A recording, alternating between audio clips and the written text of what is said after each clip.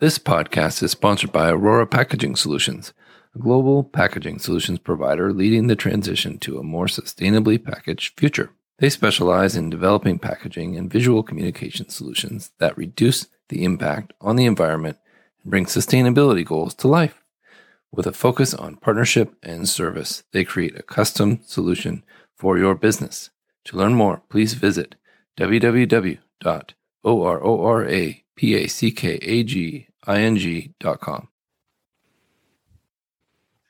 Welcome to Sustainable Packaging with Corey Connors. I'm very excited for our guest today, Mr. John Feltz, who's the co-founder and CEO of Cruz Foam. How are you, John? I'm good, Corey. Thanks for having me. I'm excited. Thank you so much for taking some time. What you guys are doing is really innovative in the packaging space, and in our interest of our audience, the sustainable packaging space. Can you tell us a little bit about how you got into packaging and kind of how you started this great company? Yeah, I'll give you kind of the shorter version. So my background's in chemical materials engineering. I grew up in California, and I spent a lot of time in my early career doing environmental remediation and whatnot in my old past life, you could say. And when I went back to school, I met my co-founder, Marco Rolandi, and got exposed to this material called chitin. And at the time, he was doing a lot of research, kind of higher end research, Army, DARPA funded projects for the university. But we really connected kind of around the idea that this material had a really strong potential for bioplastic. But nobody was really looking at, at scale, and nobody was really looking at things beyond films or kind of bottles and the typical kind of plastics you kind of immediately go to in your head. But what we kind of had our light bulb moment around was the fact that we both love the ocean. We're both big surfers.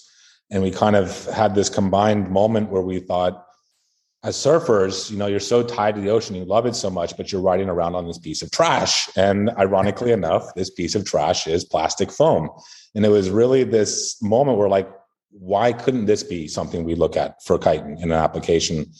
And that's really where the first, fruition of this company or idea came together. And we came down together, me and him, to Santa Cruz and kind of developed the early technology here at the university. And we tackled surfboards for about a year and gave it a pretty good go. And, it's where a lot of the passion originally lied. But when we really looked at why we were starting this company, why we saw it to be so important, it was really around the idea of plastic and getting rid of the enormous amount of, essentially trash we have that doesn't go anywhere. It sticks around for 500,000 years. And through that, we kind of pivoted and really identified to have the impact, we wanted to as a company. It was clear that this was in packaging. And when we dived in even more, it became even more apparent that nobody was looking at foams, at least in a really scalable, effective way. When you look at, the big targets like styrofoam or EPS. And that's when, we pivoted. We went to the National Science Foundation and really found a really strong fit for our technology. And it was definitely the right choice because it's you can tell the demand and the excitement around what we're doing is there. Absolutely is. And it seems like to me that surfers are trying to save the world. I'm totally impressed. I just interviewed Sam Bowie from FlexiHex. Oh, nice. Yeah, I know Sam. That's awesome. And him and his brother are surfers too. Yep. And that was their impetus for starting their company of sustainable packaging. So thank you to the surfing community. No, it's awesome. All the surfers always have the best intentions for the planet, and I love that. That's really cool. Oh, it's a cool tie-in. Yeah, that's neat. So, can you tell us a little bit about Cruz Foam and how it's a natural alternative to oil polystyrene and foams like that? Yeah, for sure. So, Cruz Foam itself, we're kind of looking at and building this company around really being a leader in the biomaterials technology development. How we can look at, all natural solutions to replace, create eco-friendly solutions and replace, petroleum-based plastics. And, clearly the first thing we're looking to tackle is with, our compostable biobenign protective pack to replace, expanded polystyrene or polyethylene or polypropylene. And really what we saw when we looked at the landscape, around foam, which I kind of touched on, nobody really finding good scalable solutions, but even more focused on the protection side, cold chain, food delivery. I do think there are some good foam substitutes and solutions in those space. But when we looked at, heavy objects, electronics, expensive things, they're still using enormous amounts of EPS. One company, two companies we're actually, working with right now, they use 80,000 tons plus a year. And Wow. so you just see, and they're desperate. They want to change, but there just hasn't been a good solution that, it's usually performance, scale, and cost. And they all kind of work together. And there just has always been a breakdown in the sustainable options that they've had. And that's when you see this coalescence really coming together between our technology and the need of the marketplace, where the market fit and how we see this getting into the commercial, scale is very viable at this point, and something we're very excited to start tackling. Yeah, I saw you on TechCrunch recently, and that was a really cool panel you did. Was that who was the company on there with you? It was Whirlpool. Whirlpool. Yeah. Wow, what a massive! He was talking about how many. I think he said about like three dryer every 3 seconds or something like that. I said per second. Wow, it's astronomical. Jeez. It's astronomical, and that's when you see it. That's when you see that these guys and he voiced it very well, and something that I think is often overlooked when you look at the protection of these, more expensive durable products. There is a lot of embedded carbon in those products themselves. And so understanding how to not lose that, but still make a switch to a more sustainable alternative in packaging, but keeping that perspective in mind is something that's also very important, and something we working with, brands like Whirlpool and these, early movers and adopters is going to be key to seeing, technologies like ours scale effectively, because you need buy-in. You need people that get and want to make the change. Well, he seemed very eager to move forward with you Ron guys. was awesome. Yeah. And I can see why. It works. It's sustainable, and it's replacing, in my opinion, a less sustainable option. So can you tell us like a little bit more of the technical side of things? Is the material, is it compostable? Is it biodegradable? Is it recyclable? What's the end game for after it's used? Yeah, no, very good question. And something that I think a lot of people are evolving and learning about as we, really start to see new technologies come into this space. And when you look at ours, where we saw a lot of potential and a lot of growth and a lot of ways to give back in the end of life, was around composting. And, our material itself is, a combination of this biopolymer chitin and then other, bio-based, usually renewable waste streams, things like starches, low-grade fibers, other kind of additives. But it's really finding a way which we can create unique formulations of these different combined materials that can then scale effectively, but also have a viable end of life. And when we look at ours, we kind of moved away from recycling at the beginning because, I think there's a lot of limitations around recycling. And I think composting has a lot of growth potential and a lot of energy behind it, not only in the viability at scale, which hasn't been explored, well enough. It is changing. Legislation is definitely going that way. But I think it's also a way to really look at a viable way to control something as grand as packaging, and understanding to really dispose of something that's going all over the globe, all over the world. It's really important to really tap into all those different end of lives. And for composting, you have regular composting. What I think is really interesting is this idea of anaerobic digestion, and not only getting good fertilized content, which our material actually fixates nitrogen. It's a very good fertilizing material. We've proven that in tests. But what's even more interesting is this idea of anaerobic digestion, where you can get biomethane. And the idea is capturing that biomethane, to not let it go into the atmosphere, because then it's just lost. Right. But also, by capturing it, creating renewable energy, gas, to actually power and run the municipal trucks that are picking up the trash. So it's just this, you look at that story and you think, that just makes sense. And so that's really where we see this idea of, is it compostable? Is it biodegradable? I may not tackle that because that's a very interesting conversation when you look at legislation. I would say in all intents and purposes, our material is definitely biodegradable. But when you look at the industry and how it needs to be classified, definitely compostable, and we'd love it to go anaerobic digestion. That's a great answer, I think, because there are still a lot of questions, and there is still a lot of work to be done by municipalities figuring out, okay, how do we work with extended producer responsibility and make sure that what these packaging companies are producing, like yourselves, will be reused or recycled or biodegraded, or, like you said, digested and turned into something that is another fuel source. Yeah. What a brilliant concept. It really is. And you look at Europe, and they've been doing this for a while. And there's this company that's doing it like modular for, I think it's, like not sewage, but like sanitation and toilets. But it's this company called Home Biogas, and they have this modular system that's doing it in people's homes. And we're like, this is it. Like, this makes so much sense. And it's like, why not expand that type of idea and really start looking at the other materials, the other applications, other markets where that has a viable way to take some of that waste and some of that stuff and actually reuse it, turn it into something valuable. And so it's very exciting. You can look across the whole ecosystem and you see everybody trending in the same path. But now it's really understanding, how do we come together and make this happen for real?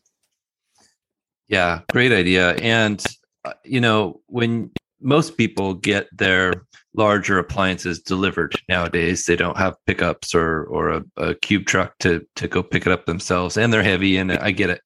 But what I see when you get that delivered is the delivery service removes the packaging, and that could be an opportunity for consolidation of Cruz Foam, and then taken to a special anaerobic digester. So that makes sense to me. I won't give away all of our secrets, but I can tell you right now, we're doing a lot of work in exactly what you just said, and really proving out that, we have, obviously, you look at companies like Whirlpool and others that do exactly like you just said. They'll drop it off and they take the trash with the packaging.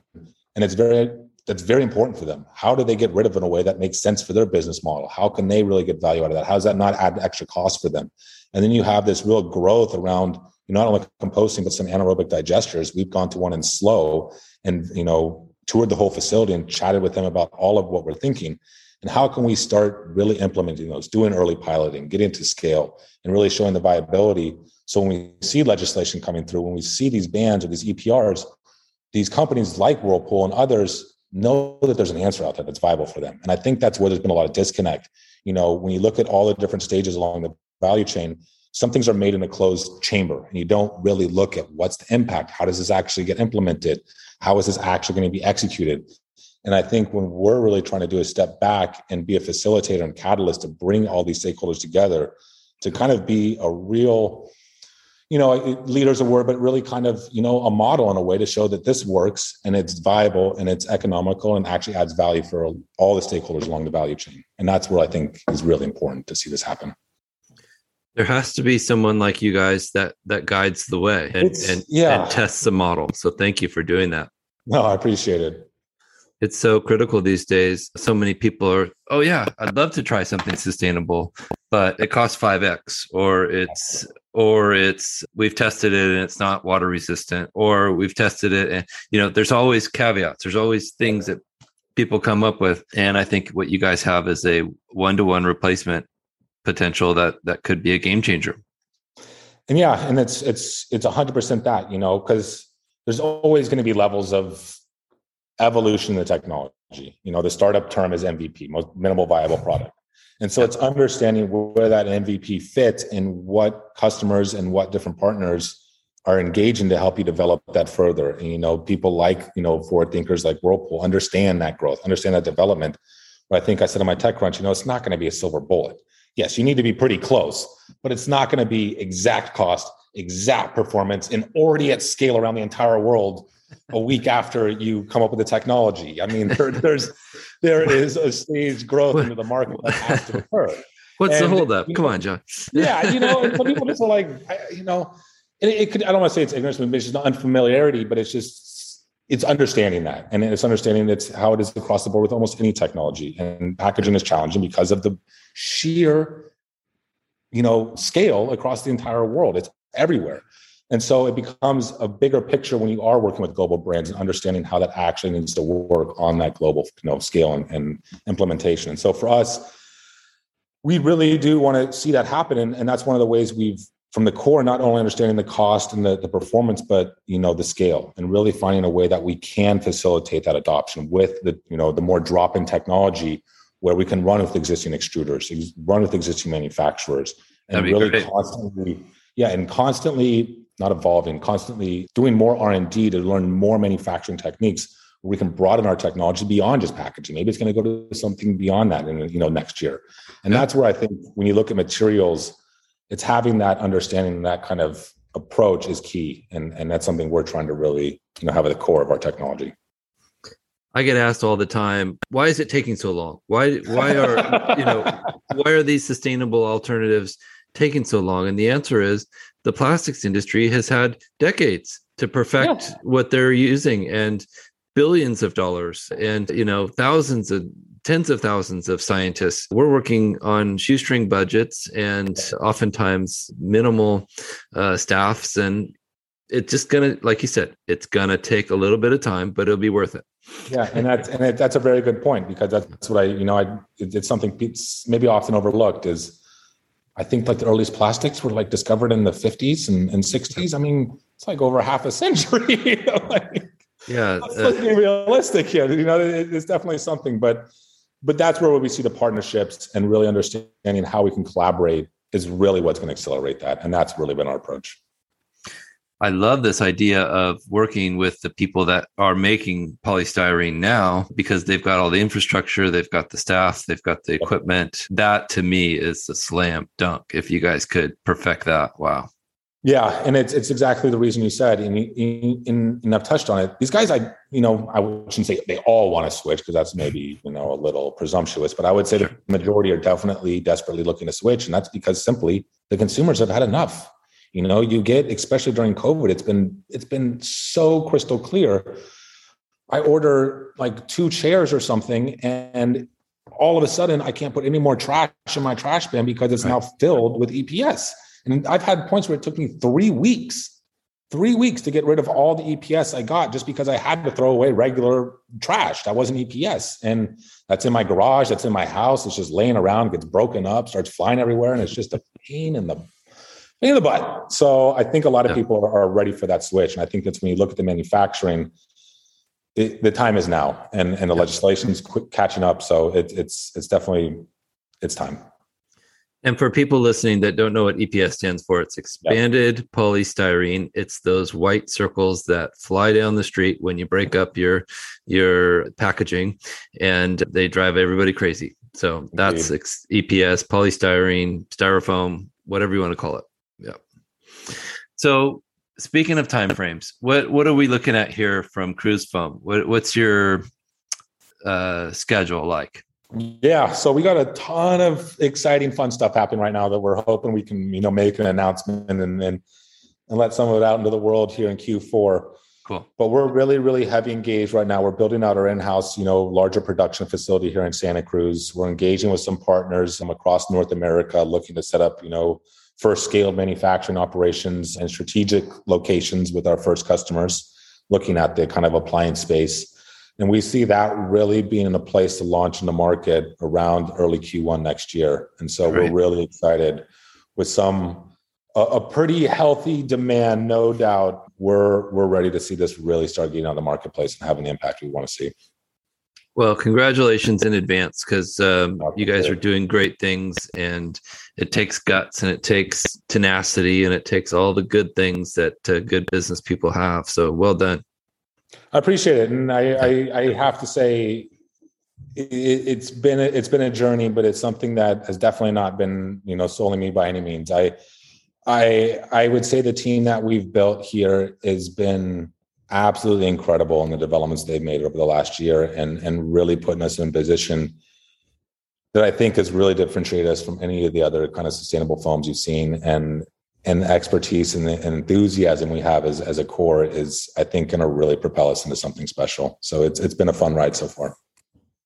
Yeah, I've had the pleasure of communicating with Leslie Nakajima, your CMO. Yeah. And so I can attest to that. You've got a great team already around you. That's nice of you. And it's impressive to see when you're all working together. Good job. So what's the best way for people to get a hold of you guys? Do you have a website? Yeah. So our website is pretty straightforward. cruzfoam.com. All the tags on Insta and LinkedIn, Facebook, I believe, are the same. Cruz Foam or at Cruz Foam. I believe if you want to get to us by email, it's hello@cruzfoam.com. Pretty simple. I think there's a number on our website. I can't remember off the top of my head, I'll be honest, but you can find probably the least one that we respond to, I'll be honest, in this day and age, but that's also available if you'd like to shoot us a local. It's it's cool when people still have a phone number. I think Yeah, right. you don't see it very often, but why not? Why can't you Why have not? Sometimes, it? and one of the things, Jay, we're in manufacturing, sometimes it's really helpful to get on the call and get on the phone. So For sure. it'll be a big, speed things up. Anything else you want to speak to before we end the show? Oh, no, I think the biggest thing is, I really appreciate having us on. I think, it's really important that, we really start having more conversations around this space and really understanding, the panel like TechCrunch, we have, I believe it's Sustainable Packaging Coalition, SPC Advance is coming up. I believe I'm doing a panel there with TemperPak is on that one as well. I had a panel with the TemperPak founder. So I just think, really highlighting and understanding how we can really keep these conversations and really having, important discussions around how we make this viable and really, see the future change for the better, because I think we've all around the globe are ready to stop getting giant packages with those little beads in it. I think we're ready to, and we have the technology, we have the innovations. It's just, let's make it happen. So I agree. What's the best place to surf in Santa Cruz? Oh, that is a very subjective question. This is going to sound very strange, but it's just because of the place that's really close to my work. My favorite place is actually ironically called John Street. So it's really easy for me to find and know what that one is.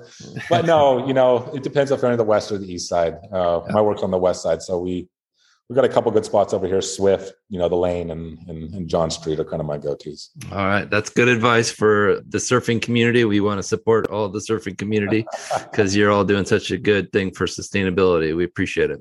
No, Corey. I'd like to thank Landsberg Aurora for sponsoring this podcast. Listeners, please take the time to review and recommend this to your friends so we can make more great episodes and spread the word about sustainable packaging. Again, this is Corey Connors, and thank you so much for your time, John. Appreciate it. Thanks, Corey. This episode is sponsored by SpecRite, the first purpose-built platform for specification management. So much has changed when it comes to packaging, and there's a new book to help you stay ahead of the curve, The Evolution of Products and Packaging, written by longtime packaging executive Mr. Matthew Wright, helps you unpack industry trends and explains how you can use data to drive packaging, innovation, and sustainability. Download your free copy today at specRite.com/book. That's SPECRIGHT.com/book.